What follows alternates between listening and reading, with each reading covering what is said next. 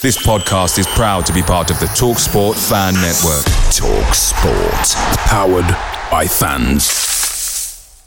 The TalkSport Fan Network is proudly supported by McDelivery, bringing you the food you love. McDelivery brings a top-tier lineup of food right to your door. No matter the result, you'll always be winning with McDelivery. Order now on the McDonald's app and you'll get rewards points delivered too. So that ordering today means some tasty rewards for tomorrow. Only via app at participating restaurants. 18 plus. Rewards registration required. Points only on menu items. Delivery fee and terms apply. See mcdonalds.com.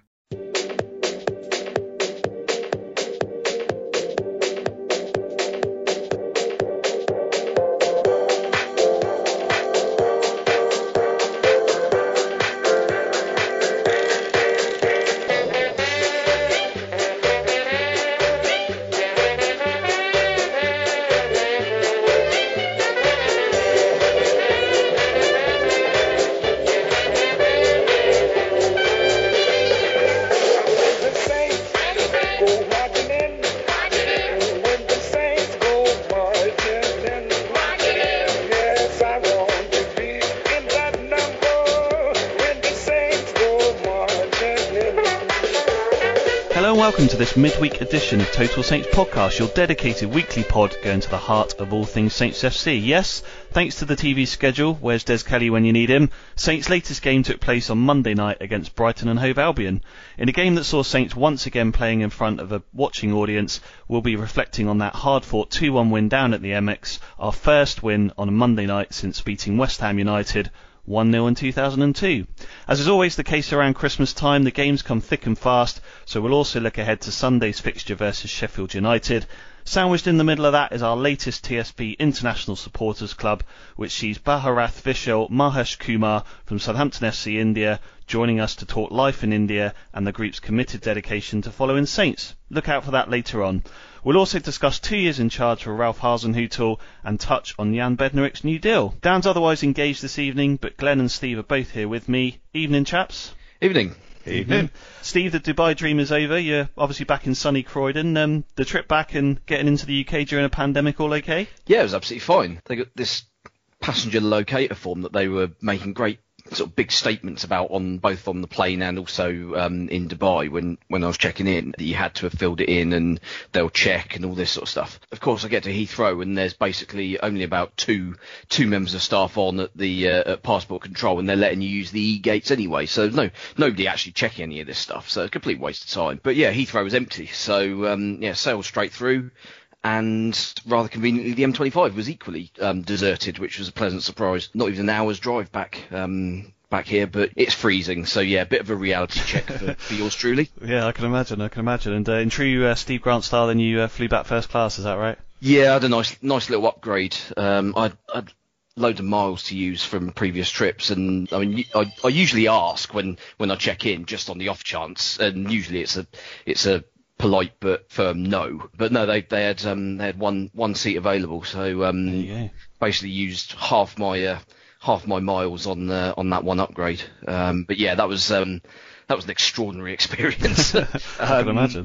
Like a shower on board and all this sort of stuff. It's absolute nonsense. But when I wouldn't pay for it, not in a month of Sundays, the amount they charge for it, when it's not actually cost me anything. I figured it was kind of worth doing for the experience. And yeah, it was great fun. Good to hear.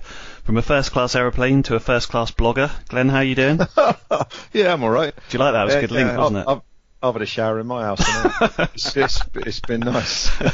Is someone chucking buckets of water over a fence at you or something like that, is it? Yeah, pretty much. Yeah, it's not very warm either. How you doing anyway? You all right? You all good? Yeah, not bad. Good. Not bad. All the better for Monday night. That was good. So yeah, happy days. Looking forward to the next few fixtures. And it's no point in asking how anyone is in this country. We're just jobbing along, doing the same thing that we've been doing for the last few months. So it is what it is, but happy days. Indeed, and we're under a bit of time pressure tonight because you've got to get Junior to football training a bit, is that right? So I need to get myself shifting here, yeah? Yeah, I feel a bit strange calling him Junior as he's taller than me now, but in effect, that is what I'll have to do, yes. Yeah, great, all right, well, I'll hold the chit-chat there and get on with the pod then, Glenn, all right, so good stuff.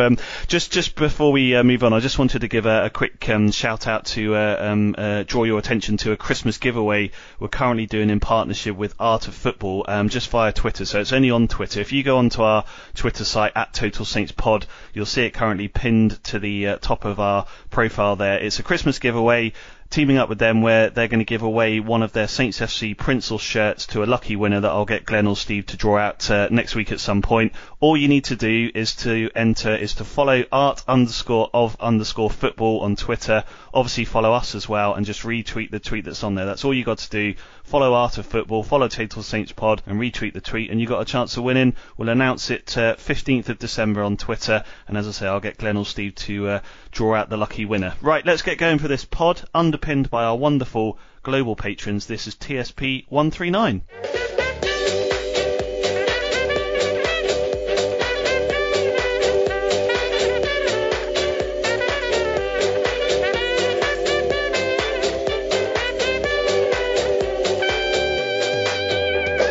This is the Total Saints Podcast with Ben Stanfield, Steve Grant, Glenn Delacour, and The Athletic's Dan Sheldon.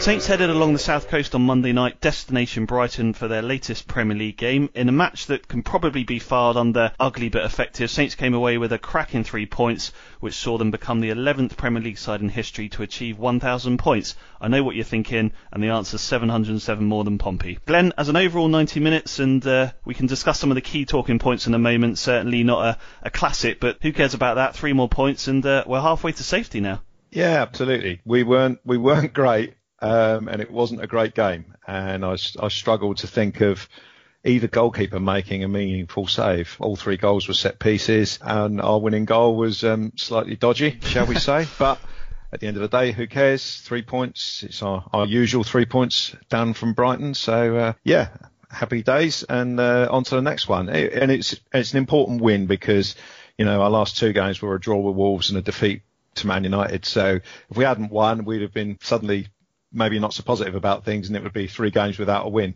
But as it is, it's amazing what a positive spin 3 points puts on things. And suddenly we've had 1 defeat in 9 or whatever it is. So yeah, it's good. We made our work of it, I think. Brighton closed us down well and made it difficult for us, but ultimately they haven't got anything up front, and I think that was always telling, and Danny Ings made the difference, because suddenly one team had a striker on there who actually looked like he might create something or do something, and that ultimately was the difference. And he was excellent when he came on, and it's not a moment too soon that he's back, because I think it showed that had it gone on for much longer, we would certainly have started missing him more than we have so far. So a good win.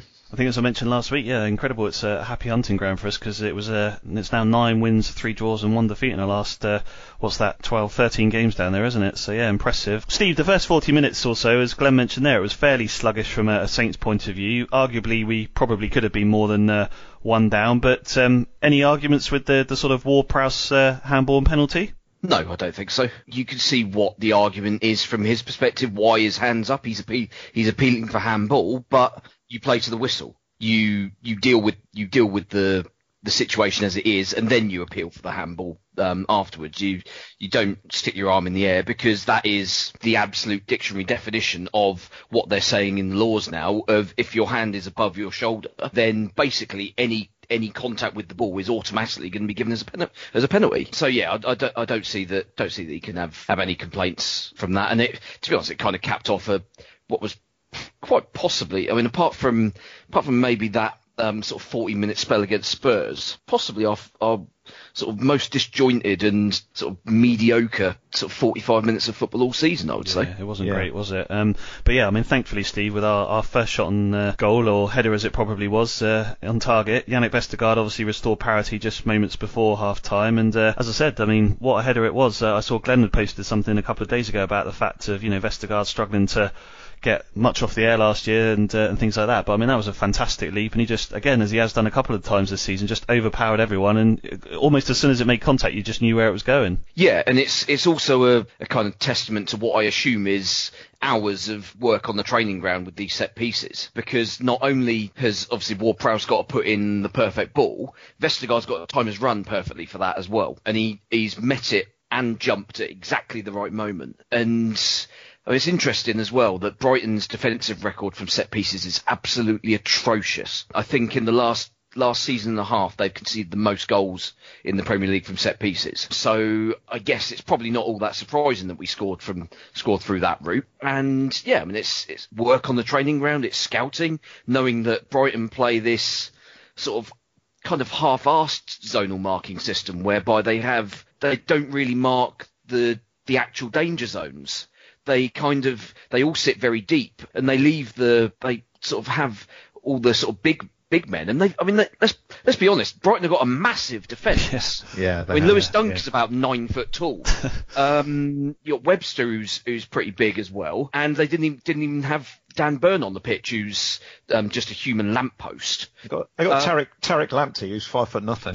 Well, yeah, you'd stick him on the post just to kind of keep him out of the way, wouldn't you? Dunk is their prime guy in the air, and yet they've left him to not have a run at the ball. So as a result, Vestergaard's got the run on him, and I mean, if you can even get a foot off the ground, which I mean, Vestergaard gets plenty of airtime, but if you even get a foot off the ground, and you've got a leap on the centre back in that situation, then I don't really understand why Brighton are persisting with it, but obviously quite happy that they're doing so on that as far as Monday night's concerned. It's interesting, isn't it? Because I wouldn't say we've given him stick, because that's a bit unfair, but probably over the duration of this podcast, we've had a few tongue-in-cheek comments about Dave Watson and the goalkeepers and things like that. But it was interesting, yeah, Ralph said after the game, how much effort Dave Watson has put into set pieces with the team. And I think, as you said there, it's clear that it's paying off. So, credit to him for that work. Glenn, I wrote these notes yesterday, and if you want to send, not you, Glenn, but if anyone listening wants to send an email to tell me how ridiculous this next line is, then let me know. It's totalsaintspodcast@yahoo.com. But we've spoken about Yannick Vestergaard a fair bit over the past few weeks. For me, he was clear man of the match in that game. As I say, people are going to laugh at this, but I watched him and I genuinely thought he looked, and I know it was only one game, but he looked like Virgil van Dijk out there, and people will laugh, but he was dominant in the air, he was getting the ball and coming forward with it, spraying around 40, 50 yard passes. I mean, he's not Virgil van Dijk, we know that, but he clearly showed the reason why Saints had put that investment in trying to sign him, because, for me, it was arguably the best performance he's ever put in our shirt. Yeah, I'd say so. There were certainly aspects of his play that were up there with the standard that Van Dijk regularly sets. His passing of the ball out of the defence is now moving up into the excellent category, and you've only got to look at his role in the second goal for that.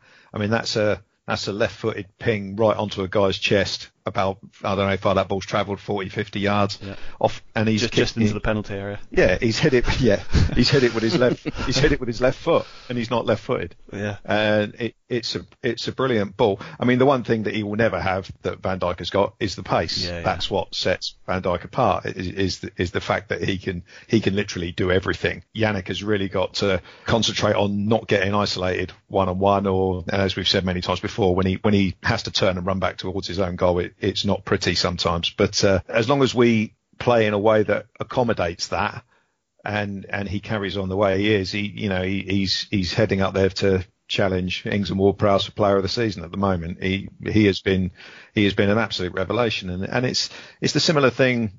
I've seen mixed reviews of Romeo's game on Monday night. I thought he was okay. He had a couple of ropey moments, but I thought when you've got players that are in your squad who you've not written off, but you kind of accepted that they're at a certain level and they're not really going to get much better, and then suddenly they make a massive improvement. It is like having a new player. Suddenly you've got this real asset on your hands, and we've definitely got that with Vestergaard at the moment. He was kind of average for a large part of his Saints career, but since he's got in the team at the start of this season, it's been a different player. Yeah, I was just going to say, I think you're right, and for me it's almost the same as you say with Romeo, because I thought he had a fairly decent game, but he's almost set the benchmark so high this season that a 7 out of 10 makes him look like he didn't have a particularly good game. So I think you're right. Yeah. But I think we can officially now, I saw lots of people, myself including, calling him Yannick Vestergaard, so I think we're going to go with that now. But Steve, obviously it was good. Go wrong? I know, yeah, we're building ourselves up. I've just called him Virgil van Dijk as well, so yeah, look out for a howler this weekend. Obviously it was good to see Danny Ings back, coming on at half-time, replacing Moussa Djenepo, who felt like he had just one of those nights in inverted commas, didn't he? He couldn't really do anything right. Were you surprised to see Ralph change it at half-time, bearing in mind they'd obviously just scored the goal before half-time, Steve? No, because I think had Djenepo put in one more, even slightly foul challenge, he'd have been sent off and we'd have been down 10 men for the remainder of the game. So I think he made the right call. I actually don't think Djenepo necessarily played that badly. It was just that he was the one constantly fouling people. Yeah. And therefore it was, you kind of look at it and think, oh God, he's given away another free kick. He's having an absolute nightmare. But actually he was the one that was picking the ball up and running. And getting us further up the pitch in a half where we didn't do that anywhere near enough against a side who play pretty football but have very little end product in open play. Whereas Armstrong was completely anonymous. Yes, pretty much the entire game up until we had that sort of one-on-one in the last minute, which he kind of dallied over and tried to be a little bit too clever, and the keeper kind of outsmarted him a little bit there, I think. But yeah, Armstrong had a very poor game, I thought. But Djenepo is the one that obviously gets singled out because he's a little bit more eye-catching, because he does try and run at players. I mean, yeah, obviously things that he was trying didn't necessarily work out. There was one where he kind of did a couple of step overs to beat the I don't think it was even Lamptey, it was whoever from the centre backs had come across to cover the channel. He'd done a sort of double step over and got past him, but he then knocked it too far, and obviously went out for a goal kick, so nothing came of it. But at the moment we don't have another player who's doing that. Redmond's been obviously injured and out of form this season, really. We know that he can do that sort of thing. Walcott, I guess, can do that, but he was playing through the middle to start the game, so he was never going to be in position to do it. You're always looking to Djenepo in that situation to be the guy that does something different, and that's what he was trying. He was clearly following orders there, I'm sure. Yeah. I think the trouble with Djenepo is that defending is not his natural game. This is going to be something that he is taught, and he seems to, when we haven't got the ball, he's obviously thinking, right, I've got to do what Ralph wants me to do, and I've got to close down. But he never seems to know when to stop. He just seems to clatter into people, and every time after he got booked, every time Brighton had the ball and it went over his side, I was thinking, just don't do it. Don't do it. It was literally that scary. And I think Steve's right. That's why they took him off, because I don't think Ralph can quite trust him yet to go. You know that when Romeo gets booked, he never manages to get sent off because he just plays a bit more sensibly. I get the impression with Moussa that Ralph doesn't quite trust him to calm it down as yet. So once he's got booked, it's just a case of waiting for the next break and get him off. Yeah, I think it was just before we talk about the penalty. I suppose that was the positive, Steve, from it, wasn't it? That Saints didn't play very well and yet still managed to win the game. There was I think we talking about it on our WhatsApp group just at half time. Shea Adams, Theo Walcott, Stuart Armstrong. That first half they were barely in it at all. But it's only the second time. I looked this up today. It's only the second time since Ralph took over that we've gone behind away from home and managed to come back to win the game. I'm going to get a quick little quiz here between the two of you. Can you work out, or can you remember which the other game was? Oh God, no. Let's just call it the redemption match.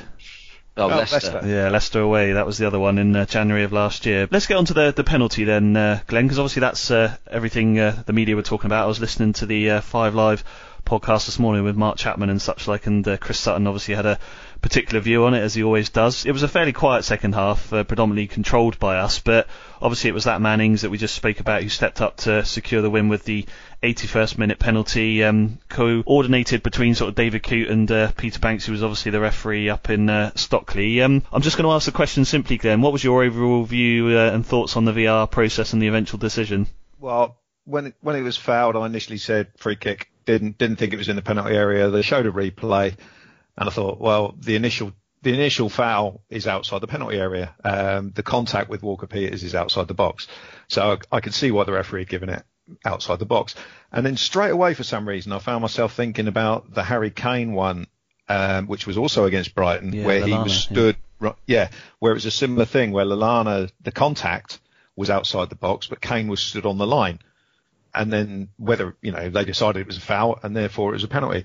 And the longer the VAR went on, I was watching on Sky and they were showing it at full speed and then it slowed down and stuff like that. And the longer it went on, sort of 1 minute, 2 minutes, I was thinking, I reckon we're going to get a penalty out of this. It just seemed like that was the way it was going. I think they'd have made up their mind a lot quicker if the referee was not going to have to change his mind. So ultimately, because of the delay, I wasn't surprised when he gave it. If it had been given against us, I would have been spitting feathers. Honestly, I don't really know what the rules are now. They talk about if the foul continues on into the box. Yeah. Now, as far as I'm concerned, Solly March, it's a stupid foul. He got caught out and he panicked and he barged Walker Peters in the back. There's no argument it's a foul. And then he's kind of fallen on him in the penalty area. So all he's guilty of, really, as far as giving away a penalty is concerned, is falling on a player. Now, how you can say, I don't know how you can give that as a penalty, to be honest. No. Let me get this 100%. I do not care. I do not care in the slightest. I think just got to accept that we're going to get a shocker given against us at some point. Yeah, 100%. And it, it's going to happen. And when it happens, we'll all moan about it. But for the life of me, I can't say that was the correct decision. It did make me laugh because they obviously showed it in the ground as well, because you can see the players pointing behind and hear the pointing at the big screen saying, "Look at it, for goodness' sake." Yeah, you're right, because I didn't think it was quite as sort of outrageous a decision as people have been making out. I thought Kyle Walker-Peters, but I thought he won it. I thought he, like players do these days, he kind of made sure he put his leg in there. I'm not saying that he knew he was in the penalty area or anything, but it was almost like he wanted to make sure he got the foul one way or another. Yeah, definitely. Yeah, but everyone does that, doesn't they? I don't think anybody's kind of doubting the fact that it was a foul. It just wasn't clear and obvious, was it? For me, it wasn't clear and obvious. But that's kind of not the point. I think the issue with this penalty is that people are saying, it's got to be clear and obvious that it's a penalty. Actually, no, it doesn't. The referee has decided it's a foul, and as far as I'm aware, he will have said to the guy on that he's talking to in Stockley Park, he will have said, right, I've seen there's a foul, and I think it's kind of continuing. So he'll have said that he saw two contacts, and as a result, that automatically means that the VAR is not actually checking for whether it's a foul or not. The second bit, he's basically, which is why the ref then doesn't go over to the screen. It's then literally just a binary line check. Is it inside the penalty area or not? But that's what I mean, Steve. For me, it's like, I agree with you. I mean, it was, as they say, they talk about these linear decisions. The fact was the referee had given a foul, so that he didn't need to go and check at the monitor because he knew it was a foul. But for me, it wasn't clear and obvious that he was in the box when it happened. And that for me is, for me, it feels like the referee has given as Glenn said, if he'd given a penalty, then I don't think it would have been overturned. But I don't feel, even with my Saints glasses on, and I'm the same, I don't care because it's win some, you lose some. But it didn't feel like it was clear and obvious that he should change it from a free kick to a penalty. I think in that situation, the referee is always erring on the side of caution with what they give. And I think the assistant referees are the same with offsides that are very close now, because obviously they're told to keep the flag down and then only put the flag up once the player's kind of reached its natural conclusion. And I think automatically in that situation, the referee will always give a free kick, because if it turns out to be a penalty, you can always upgrade it. Whereas you end up looking pretty silly if you give a penalty and it turns out that actually it's outside the box. Well, that's what I was thinking about. It made me laugh because I was talking about this with someone yesterday, and of course we'd mentioned briefly, hadn't we, Peter Walton a few weeks back, and the fact obviously he gave that penalty for Saints at St Mary's in almost exactly the same part of the pitch against Brighton, ironically, when Jose Fonte was fouled about 2-3 yards outside the box. So there's a pattern forming here. There we go. I'm sure we could talk about VAR forever, but yeah, I think the essence here is you'll win some, you lose some, and as Glenn rightly said, at some point we're going to get a shocker against us. But anyway, here's what a happy Ralph Hasenhüttl said after the game to SouthamptonFC.com. I think I can be very happy today because we did what was necessary today against a tough opponent. To be one down, never easy, but today we turned the table, and I think in a way that really I have to respect what we did today. Especially the fight was unbelievable. We tried always to give pressure on them, don't let them play. We have been always on the jump, and the back four did a fantastic job today also. Everything we couldn't filter the defended out, and I think it was especially our work against the ball was the key of winning today. It was a performance especially against the ball has to be, because when you want to deserve a win, then you must work extremely, and I think especially in the second half we made a lot of negative sprints to our own goal, but we have to, and if you do it, then you deserve to get something. We were closing very quick, so the opponent did not have a long time to create a chance. They had still a few, but in the end, I think it was a good game from us. Ultimately then, Glenn, just to finish, as I said, another excellent 3 points, up to 5th at time of recording, 20 points from 11 games, halfway to safety as we mentioned, and it just sort of caps now ahead of a tricky run of fixtures with the likes of Arsenal, Man City around the corner. Saints are in a really good position. Yeah, and it's a position that anyone would have sold their grandmother for at the start of the season. It's an excellent springboard for the season to be whatever we can make it. I can't really say too much more than that. 20 points at this stage of the season. I imagine it was in the Koeman season that we had this many points after this many games. I've not done my research. I'm sorry. I apologise. I should have done. Dreadful, Ben. Should have done. Yeah, but I mean, it's a great start, but that's all it is. It is a start. We've played about a quarter of the games. There's a long way to go, and we haven't had, with the possible exception of Palace, we haven't had a game where we've got nothing when against a team that we really should be beating. So if we can carry on beating the teams we should beat and pick up whatever we can from the big boys, then yeah, we should be on for a good season overall.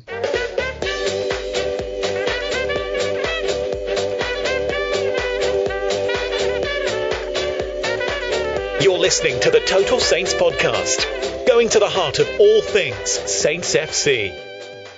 Steve, this past weekend saw the 2-year anniversary of Ralph's time managing Saints, of course. In all competitions, it's played 81, won 32, drawn 18, lost 31. He's got a win percentage of 39.5%, scored 119 goals and let in 126. Overall, I think we can probably say it's been a bit of a roller coaster journey, but feels like we're heading in the right direction. So what have you kind of made in summary of the 2 years? It's interesting actually when you lay the figures out like that. It actually makes it sound not quite as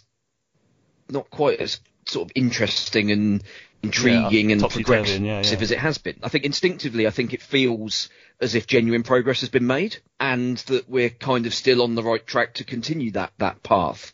Whereas, I mean, you kind of look at the figures. I mean, obviously negative goal difference, which kind of is to be expected given that game. But yeah, having pretty much won and lost the same number of games kind of feels a little bit underwhelming really in that sense. Whereas actually sort of thinking about it without the knowledge of those numbers, I think the vast majority of Saints fans, would say that it's been largely a success, and as long as certain key things remain the same at the club, then there's no reason why we can't continue in a sort of relatively upward trajectory. Yeah, and I think, Glenn, just to build on that, it's almost like it feels like a bit like a football, a game of two halves. It feels like 2 years of two halves. As in that first year, it was tough, it was hard work, trying to get wins, keep us up, etc. Implement a lot of his philosophy. 2020, as we know, I think they were talking about it the other night. I mean, is it Liverpool, Man City, the only teams that have won more games than us in this calendar year, something like that? So it almost feels, as Steve says, that when you look at the stats, it doesn't feel like it's been as exciting. But actually, when you look at just the last 12 months, it will be a totally different view. I think you got to look beyond the stats as well. I think you got to look at what he inherited. I think you judge a manager. Well, I judge a manager anyway, but by what he does with the resources that he has available. When he came in, we'd had 3 really poor managers in a row, and we'd had a raft of bad recruitment decisions, and the squad he inherited wasn't great. We stayed up, and last season was a little bit of a disappointment overall, I thought, because I expected the season that we're having now to happen last season. Mm-hmm.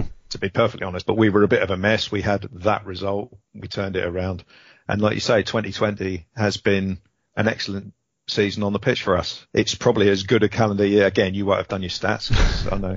You won't have. Feel free to do them as well. It's probably, I can't be bothered. I'm not into all that, as you know.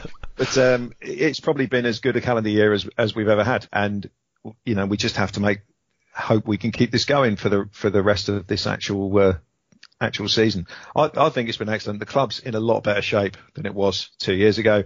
The squad's a lot better. We now have a distinct style of play. We don't have sort of any unrest from fans thinking the team's boring or the team's not going anywhere. I think there's a lot more positivity about the place, and that comes from, you know, Martin Semmens and Toby Steele as well, not just from the manager. I mean, it is important to mention those guys. That's one thing the mainstream media does actually do. You know, they mention the fact that 90% of managers would have been sacked after that game. Mm-hmm. And we get a lot of credit for, you know, sticking by Ralph. And now it's looking like when he does eventually leave, and he will eventually leave, obviously, it will be to go to a club that's on a different level to what we're on, a higher level, rather than just slinking back to Germany with his tail between his legs, which probably would have happened if he'd been sacked after the big defeat. So, yeah, I think overall he's done an excellent job, regardless of what the stats say. Good to hear. While you were talking there, I just quickly flicked through 135 years history there, and unofficially I can confirm that it's been the best calendar year we've ever had, all right, just so you know. There you go. Great, so good. That's hot off the press. Well, speaking ahead of the Brighton game, here's what Ralph made of his 2 years in charge. I'm very happy where I am. I feel absolutely together, and this was the reason why when I got the chance to extend my contract, I did it. I'm very thankful for being here.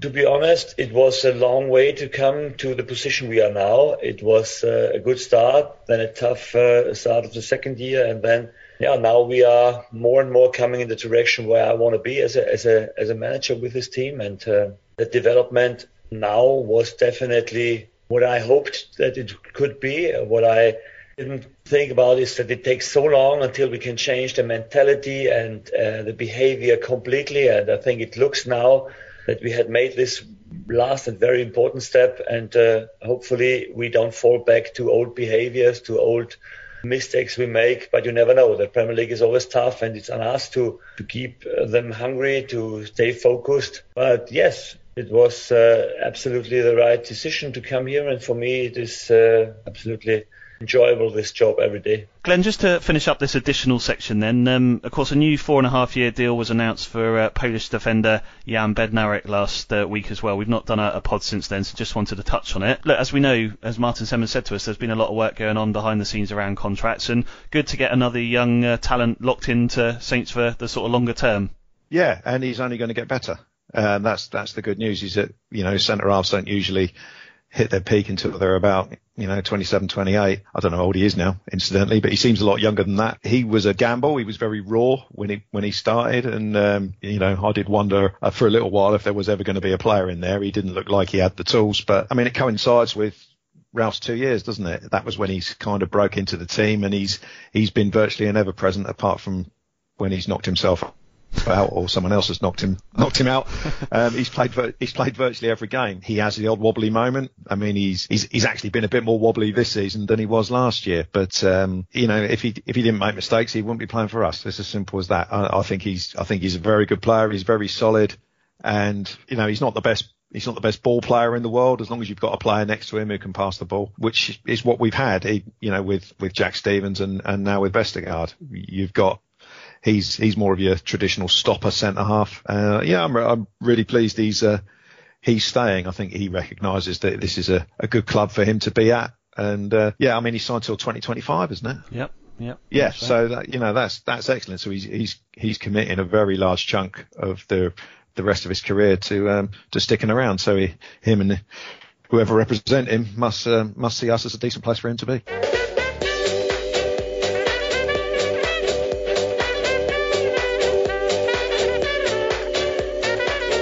This is the Total Saints podcast, proudly underpinned by our TSP patrons. Now, as part of our monthly TSP International Supporters Group feature, last week I had the opportunity to catch up with the brilliant, enthusiastic Bharat of the Southampton FC India group.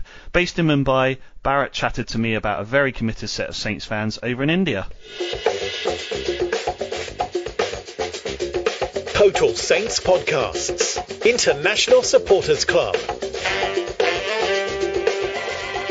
Okay, it's time for our latest TSP International Supporters Club as we take a monthly visit to talk with Saints supporters groups around the world, hearing a little more about their story and collective views on the club. We're following up on trips to Argentina, Bulgaria and Norway by hearing from India, the second most populated nation in the world with over 1.3 billion people living there. One of those is with us today and shares a love of Saints. Bharath Vishal Mahesh Kumar lives in Mumbai and is here to represent Southampton FC India. Bharath, firstly, lovely to talk with you. Thank you for coming on this TSP International Supporters Club. How are you keeping and how's life in Mumbai at the moment? First of all, thank you so much, Ben, for having us. Mumbai has been, pretty heavy hit with the coronavirus pandemic, but we are doing good. Yeah, and thank you so much for the kind words. No problem at all. And briefly tell us about how you personally got into following Saints then, Bharath. What's the history behind it? So, for me, I think Southampton came at a pedestal where I just started watching football. Mm-hmm. And Championship, as you know, isn't much telecasted over here in India. Yeah. But usually there's a football review show which goes on, which usually shows us, let's say, highlights and everything. Yeah. So in that, through which I could find one particular match which I had no idea about, which gonna start this ride for the past 8 years, was the last match with Coventry City, if you remember. Ben, the 4-0. Yep. So that was the match which made me loosely interested in Southampton. I was like the kind of passion which they showed when the whistle blew and everyone invaded the pitch, everyone picking up Ricky Lambert. And like, who are these guys? So my first impression of Southampton was this club who has just won something. I had no idea what they had won it. But eventually I read up on them and then the Premier League started. And even the first match against Manchester City, Ricky Lambert scoring the goal, I still imprinted in my memory. So that's how my love for Southampton started towards the beginning of our life back in the Premiership and eventually grew over the years after seeing Pochettino managers and taking us to new heights along with Koeman coming in, Puel coming in, and now Hasenhüttl, obviously. So, fantastic. And you mentioned two brilliant games there. Obviously, the Coventry one sticks in the mind and the Man City game as well. But other than that, over the last sort of 8-9 years, Bharath, is there any other sort of favourite games or, moments that stick in your mind? Loads, Ben. Where do I start? The first one, I think I'm going to start with the 1-0 victory at Manchester United, if you remember that one. Yep. I think it's Dusan Tadic who scored the goal and he just removed the shirt and that, I think I still have it as my wallpaper somewhere. So that was one of my favorite matches. Along with that, I think the 8-0 which we did for Sunderland, which is, I'm sure like not a lot of people still remember. I think that one and even Sadio Mane's hat-trick was a really good match for me. And recently the 1-0 against Manchester City as well. Yeah, when Shea Adams scored, didn't he? Yeah, I think that's how he started. Yeah. I imagine, just briefly, there's lots of the top 6 clubs that have fans over there. I was reading your piece that you did recently, you and the Southampton FC India guys with Lee Saunders, and I know you spoke about the Chelsea game and being in a bar with 30 or 40 Chelsea fans. So I assume probably when we beat teams like Manchester City, it's nice, Bharath, because there's quite a few of their fans around over there, I imagine. Yeah, I think it's a lot of fun banter in office and colleges whenever we beat a top 6 club. Because there are a lot of people who are supporters of United, Liverpool and all, but the lower middle table clubs, I don't think there are a lot of people who support them. Yeah. Maybe because of the exposure. So it's really fun to, whenever we beat a big club like 1-0 and then we go next day to work. It's a really fun banter, but if we lose, then what happens next. Yeah, you try to hide. Because there are 10 people, 10 United supporters come to you and like, oh, how was the match? You should look at Cavani and all. So It's probably been the advantage of working from home this year. I think many of us around the world are. At least you don't have to bump into colleagues, do you? I know a few Manchester United fans I work with, but there we go. So, great. And what about the current squad, Bharath? I mean, which players are you enjoying watching in Ralph's team at the moment? At the moment, I think there's 2 people in particular. One is Che Adams, who has just seen as like his form has come back on. And a very obvious answer is James Ward-Prowse, like the 2 goals. That's just something about our academy graduates playing for the senior team. It's a very feel-good factor for me. Like whenever I see Jan Valery coming in or any of the academy graduates, I'm so happy like, oh, this is the Southampton way and we're going in the right direction. Yeah. So for me, I think right now is James Ward-Prowse. He's doing an amazing job. Tremendous. All right. I mentioned obviously in the start that you're kind of here to represent the Southampton FC India group today. Yes. Tammy and yourself and the guys are obviously very passionate bunch of supporters, which is tremendous because as we were just talking about before we started, Southampton is a family club and it's all of us around the world are a family in terms of fans. But Definitely. Tell us a little bit about your supporters group out there. How it started and when it started and sort of how many of you there are in the group, Barrett. I remember, as I said, like after my match, I was just searching on Facebook about like other supporters group for Southampton, which I think at that point there weren't any in India. And I think I came across this one person. I'm sure. Do you know Trevor by any chance? Trevor Foy, yeah, he's a legend, isn't he? Yes, he's a legend. I think he's the one who started Southampton supporters group all over the world. The global one, that's right. Yeah, the global one, yes. So I think he had actually initially started the Southampton FC India page, the Facebook page, and I had messaged him, "Oh, I'm a Southampton supporter, like just started watching the game and all." I think he directly made me an editor on the page, and that's how the entire movement started. In particular to Southampton in India, like I started posting, trying to connect with people, and I remember like, oh, I just hope I'm not the only person in India who supports Southampton. And luckily, I met Tanmay as well at that point. Yep. I remember I was, I think, in 12th grade, if I put it correctly, right before degree college. And that's when I met Tanmay as well. And Tanmay and I bonded over a lot over Southampton. And then we started finding more people. Eventually, there was this one Premier League live which happened in India, in Mumbai. So we met a lot of people over there and everyone was so supportive about it. And that's how eventually we grew from a Facebook page. Once we started having a good following, we moved to WhatsApp. Yep. So it's 5 years now, and we are 20 people strong from all over India. Like we are people from the northeast, we are from the north, we are from the south, we are from the west and the east as well. So we all bond over it. Like everyone handles a very different aspect of it. Like Tanmay handles Twitter. We have Stichan who handles Instagram. There are a lot of people who do a lot of interviews, and it's just a family coming together and working just to raise awareness about Southampton. Yeah. So that's how our group started. I think we wanted to organize a lot of screenings as well, like with other clubs. But because of the pandemic, we couldn't do it. I think Chelsea was the first time we were meeting. Right. To be honest, Ben, this was the first time we met, like all of us together in person. And that was a very memorable day as well. Like that's when Michael Obafemi and Nathan Redmond scored and we won 2-0. Yeah. That's that right? Yeah. Yeah. So that's how it started. So we have a lot of plans to grow Southampton following in India, but let's hope how it goes. Yeah, well, it's a very big place, isn't it? I imagine trying to catch up is not easy. But what's it like, in terms of commitment and things like that? I mean, obviously, games are kicking off at 3-4 o'clock in the afternoon over here in England. I think India's around sort of 5.5, 6 hours ahead, isn't it? So, so what sort of commitment does it take from you and Tammy and the guys to watch games? Because I imagine it's fairly late at night and things like that. Yes. So, Ben, it's actually not that bad, I would say. Because Premier League has done an amazing job with regards to broadcasting and everything in India. So now we have a website called Hotstar through which we can watch matches. It's always broadcast on TVs as well. So with regards to that, it's usually in the late evenings or sometimes at 1 if it's a very late kickoff over there in England. Yeah. So I would say it's not much of a problem if maybe I was supporting La Liga or something. But yeah. I would not say it's very difficult, but yeah, it always has its moments like when we have kickoffs here at 1:45 in the night as well. But I think everyone is passionate enough to stay awake for it. Yeah. Maybe we are late for the office or the college, and that doesn't matter as long as it's a win.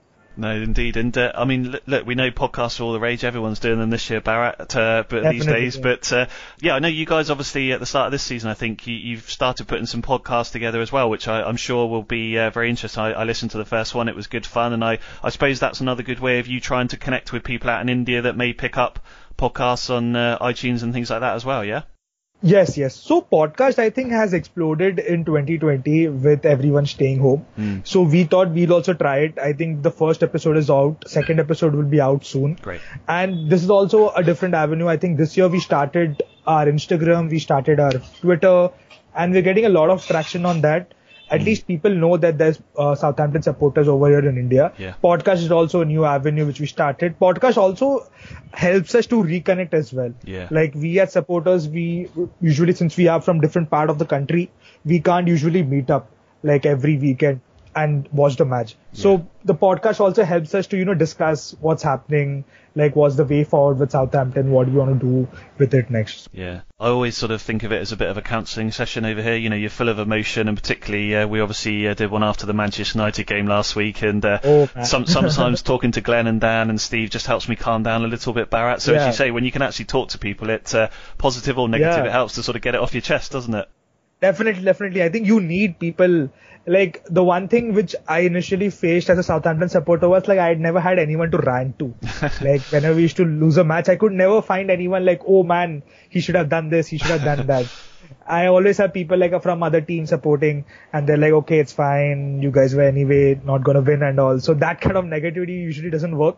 But now, since I have a bunch of friends who like support the same club, it's always fun. Like, oh man, Che should have scored. Oh, he should have done this and that. So yeah, you should actually see our WhatsApp group during matches. It's like everyone has some different rant going on. Like, oh, that pass. Oh, this flick. Yeah. No, fair enough. And look, we're obviously recording just ahead of the Brighton game, so Saints' next game will be down at Brighton. This will be coming out after that. But what's the sort of general feeling within your supporters group about Saints at the moment, on and off the pitch?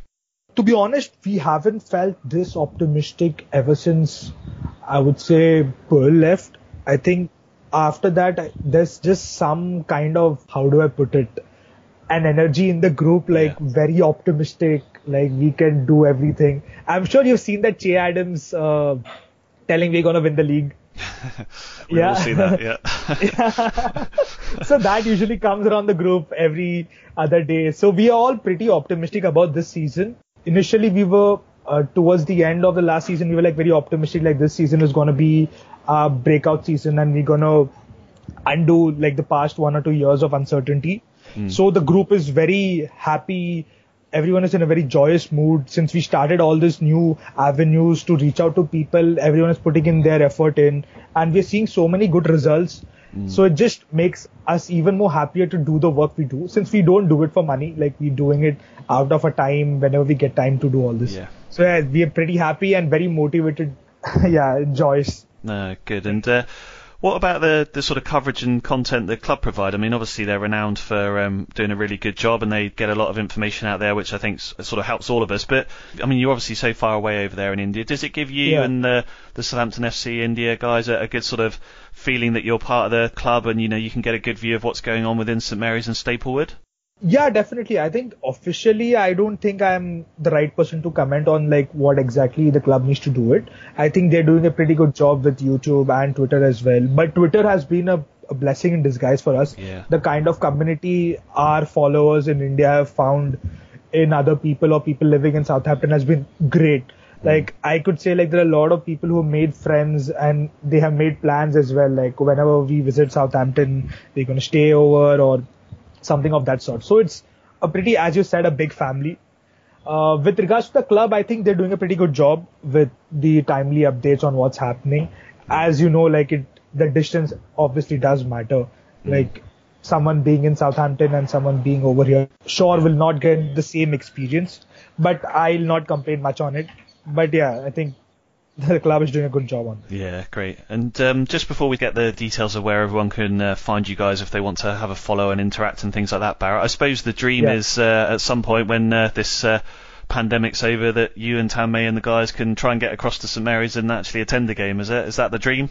You will not believe it. I think it's in my bucket list since 2013 to visit St Mary's and like go about round for it. I think I'll be the person who comes early in the morning for the kickoff, waits for the players to come in to soak in the entire experience. I think each one of us wants to visit St. Mary's at one point, which I'm sure we will, maybe after the pandemic is over and restrictions are lifted, but we'll definitely do it. I think that's one thing which is still missing, because no matter how much content you consume, I think the real deal is something very different.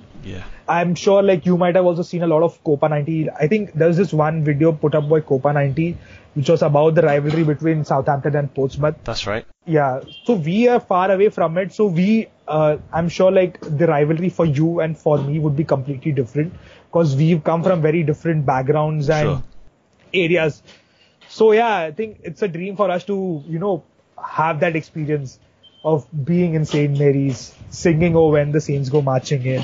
Great, Barrett. Oh, just finally then, if Saints fans, as I say, if there's other Saints fans in India that are somehow listening to this, or other Saints fans that are based around the world that maybe have an Indian heritage or an Indian background and want to connect with you guys, what are some of the sort of social media handles and things like that? You mentioned Instagram and Twitter and things like that. So where can other people find you and Tanmay and the guys?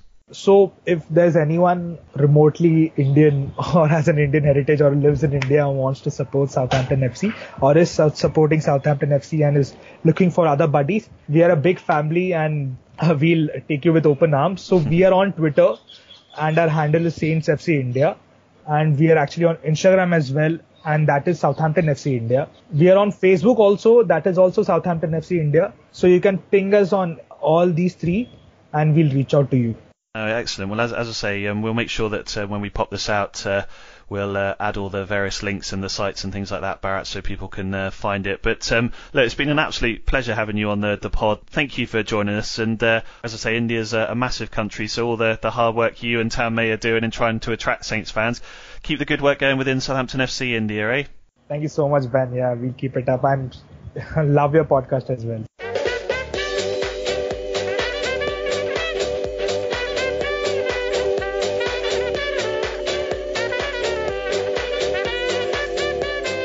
Hi guys, I'm Danny Ings and you're listening to the Total Saints podcast. A big thanks again to Barrett for his time. Hope you enjoyed hearing from him. Right, to finish this week's pod, a look ahead to this weekend's match against Chris Wilder's Sheffield United. Steve, United have obviously struggled so far this season. Do you put that down to anything in particular, given it's largely the same squad, or is that in itself kind of the main problem? It's partly, I think, the fact that the squad is probably still wouldn't look out of place as a playoff chasing team in the Championship. Chris Wilder has still done an absolutely amazing job to get them to where they are. And I think unfortunately for them, this horrendous run that they're on at the moment, which, I mean, let's be honest, goes back to the restart period as well, because it's not as if that's only just started this season, is kind of just a levelling effect, really, that they were so good. I mean, they got results that were on the sort of margins of games, and they were all going in their favour for the most part back sort of early part of last season. Whereas now they're all going the opposite way. I mean, they're not getting beat by many. I think all bar one of their defeats have been by the odd goal. I think so. But the problem is at the other end, in that they basically have scored one goal from open play all season. Yeah. And I mean, that is an absolute disaster. And they've spent decent money for a club of their size on strikers. We've spoken about Ollie McBurney before on here, and he's just patently not a Premier League centre forward. Ryan Brewster. I was so nervous when we say things like that ahead of the game. Of course, he'll bang a hat trick in on Sunday. Of course he will. But Ryan Brewster, bit of a gamble. I mean, he was obviously highly coveted by a number of teams, so you kind of give them a little bit of a pass on that one for now, because he's obviously only just joined the team, and he's joining a team that's currently struggling and not creating any chances for him, and his record in the Championship is excellent. So you kind of think, well, okay, we'll give him a little bit of time on that, kind of in the Shea Adams mould, I guess. Then the other strikers are David McGoldrick and Billy Sharp, and with all the will in the world, they shouldn't be the strikers that are getting regular games for a Premier League side these days. Yeah. And that's ultimately where their problem is. If you don't score enough goals or create enough chances in games, it puts so much extra pressure on the defence to not screw up. And they've taken a big, in my opinion, a huge sort of downgrade in the goalkeeper. Yeah. I mean, I don't think Aaron Ramsdale's a bad goalkeeper. It's just he's so much of a step down from what Dean Henderson was that they're now conceding a lot of goals that probably would have been saved last year. Yeah, I couldn't agree with you more about the wonderful job Chris Wilder's done overall. As you say, it's been some journey. Glenn and Steve mentioned there the Blaze will arrive at St Mary's with a record, of course, this season. Have played 11, won none, drawn 1, lost 10. They've only scored 5 goals. They've let in 18. They've just got the 1 point. And as Steve also mentioned, because I did look this up, they've only won 1 of their last 15 games in the Premier League, going back to last season as well. So Obviously, they're a bit of a wounded animal, which is always a danger for any team, and we'll still need to be wary of them. But of course, again, they bitter blow, a bit like I think back to our relegation season when we seemed to throw points away right at the end there. Of course, Vardy scoring at the end of last week will mean they'll arrive even more sort of deflated.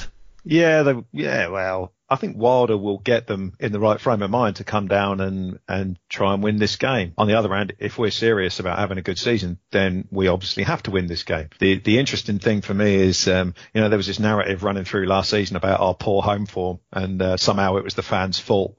It's quite ironic that we're going to have fans back in the ground on for this game, and it's all set up for prime Southampton FC cock-up territory, isn't it? Yes, it is. Fans back in the ground, and we play a team that's only got 1 point. My 0-1 prediction's looking good, I reckon. I can't add anything more to what Steve said. There's no element of surprise now. I think they surprised quite a few teams with their style of play last season. That's gone. Their strikers are the main issue, and as Steve said, Ramsdale in goal. Just doesn't look the part. They look nailed on to go down at the moment. Well, I was going to ask. I mean, survival is obviously their number one aim now. I think Chris Wilder's effectively said 17th place. I mean, do you think they've got enough to stay up if you look at their squad, or do you think it's, especially the position they're in, it's looking like a long season ahead? The biggest thing they've got in their favour is the amount of poor teams that are down there. I mean, West Brom and Fulham have picked up a few points over the last few weeks. They look very poor. Burnley, who you would think would stay up, they look poor. As for reasons discussed earlier, similar reasons to Sheffield United. Brighton are going to be down near the bottom this year because they just don't score enough goals. I hope that whatever happens, Chris Wilder survives if that's what he wants to do. Even if they get relegated, I hope they persevere with him because he's a breath of fresh air as a manager, and he's wound up Jurgen Klopp as well. I was going to say that's a positive, isn't always it? To be applauded. And I know which side I'm going on. Yeah, absolutely. We need more. I know he was a Saints apprentice, wasn't he? He was hundreds of years ago. Yeah. So I hope he does well and I hope he survives. I hope they stay up. I've got no issue with Sheffield United. I just think having made this start and with the players they got, I mean, Steve made a point about Brewster being a little bit like Che Adams. The thing that Che Adams had last year when he wasn't scoring, he had Danny Ings who was scoring next to him. Whereas Sheffield United have got David McGoldrick or Ollie McBurney, and they can't afford Brewster to have a season acclimatising to the Premier League. They paid 25 million for him or whatever it is, and they need him to score 10, 15 goals before the season ends. Otherwise, they are really looking down the barrel. Steve, let's focus on Saints then. As you touched on there, obviously the atmosphere is going to be slightly different at St Mary's this weekend. We're recording a couple of days before Ralph does his press conference, so we're not quite sure about the fitness of the squad. Touchwood, it looked quite strong against Brighton. Even the bench looked healthy. Mohamed Salassi had arrived. It feels like the squad hopefully is on a bit of a crest of a wave. But thinking about the atmosphere there, obviously, as you mentioned, it's going to be the first game at home with a crowd since the 7th of March and that Newcastle game. So, again, it is going to be a slightly different atmosphere. But I suppose the positive for the team now is that they've faced that on Monday night and they kind of know what to expect. Yeah, and it'll be very interesting for them to kind of have the fans on their side as opposed to being the ones with nobody. Because, well, I mean, we've seen, you look at our record since Project Restart and we're right up there. So our record at playing effectively training ground football is among the best in the country. Yeah. It's now a case of what happens when we've got fans in the ground who are obviously supporting the team, but also whose expectation levels have probably risen a fair amount in the last 5 or 6 months. And especially when you're playing a team that's bottom of the league with 1 win in 15, 2 goals scored all season, one of which was a penalty. Is the patience going to be there from people? We've all watched games of football on TV with Saints since the first lockdown.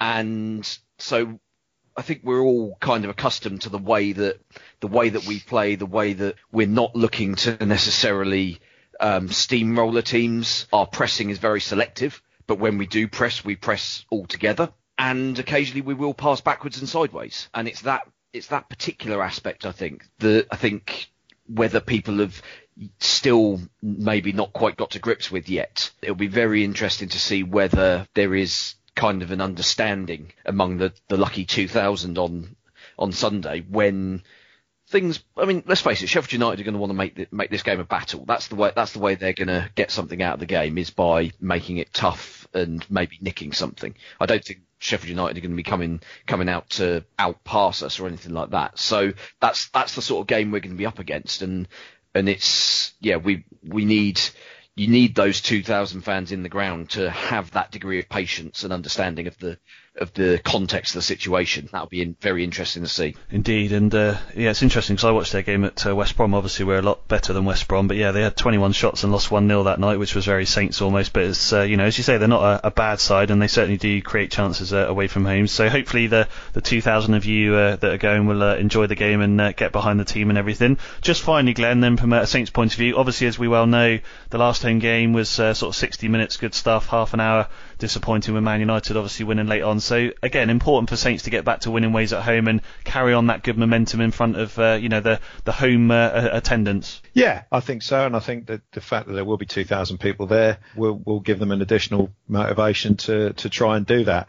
I don't think the Man United game is particularly relevant. We got beaten by a better team on the day, and we've kind of put that to bed by winning the game on Monday night. So there's no sort of scoreboard pressure, if you like, and we're not looking over our shoulders.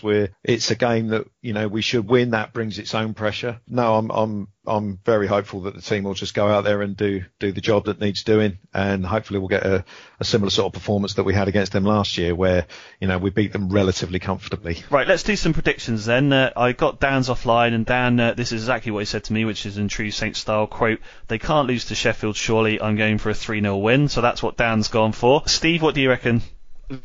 Yeah, it's got huge, massive, great big banana skin written all over it, hasn't it? Sheffield United haven't been playing that badly. As you mentioned, that West Brom game last week was extraordinary for the number of gilt-edged. I think they missed about 5 chances from under the crossbar. Oh yeah, that one in injury time where one hit Brewster's shin and then it landed to Mousse, and he somehow put it over the bar from.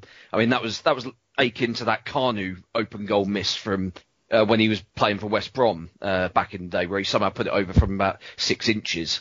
You kind of wonder when their luck will change, and that's kind of my concern. But ultimately, we should have too much quality. If we click in attacking areas as we did a lot better second half Monday night, I think we win, and I think we probably win comfortably. But we've got to be a little bit careful. I have no idea where you're going with this now. Nah, come on, Steve, pick a score. Could be anything. Keeping everyone on tenterhooks. So I'm going. I think we'll be all right. I think 2-0. 2-0. All right, great. Okay, we'll definitely take that. Glenn, what do you reckon? Do you want me to talk for 20 minutes? We'll just give you the score. Well, Steve chose the same score as me last week, and I'm going to choose the same score as him this week, because that's what I was going for. You two are prediction buddies. I know. So I'm going for 2-0 as well. Good. All right. Well, obviously I went back to, as everyone knows, form with the 0-1 prediction for Brighton. That worked again. I'm feeling confident on 0-1 on 2 fronts this week, because it has got an away sort of Saints howler written all over it, hasn't it? But obviously the fact that 0-1 constantly works, fingers crossed it will do again. So that's what I'm going for.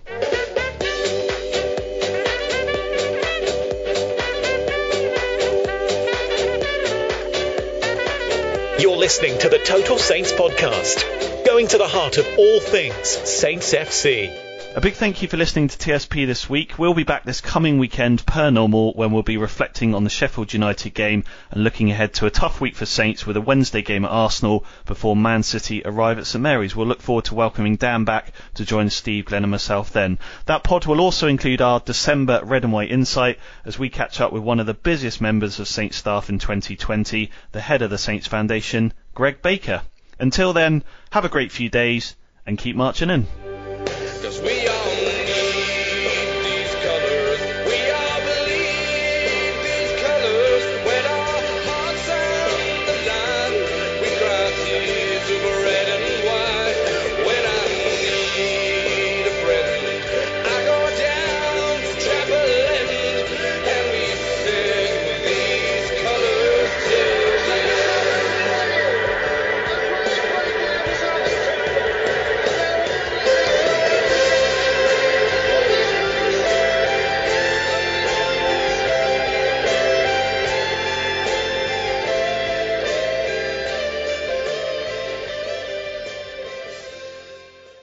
Away days are great, but there's nothing quite like playing at home. The same goes for McDonald's. Maximise your home ground advantage with McDelivery. Order now on the McDonald's app. At participating restaurants, 18 plus serving times, delivery fee and terms apply. See mcdonalds.com.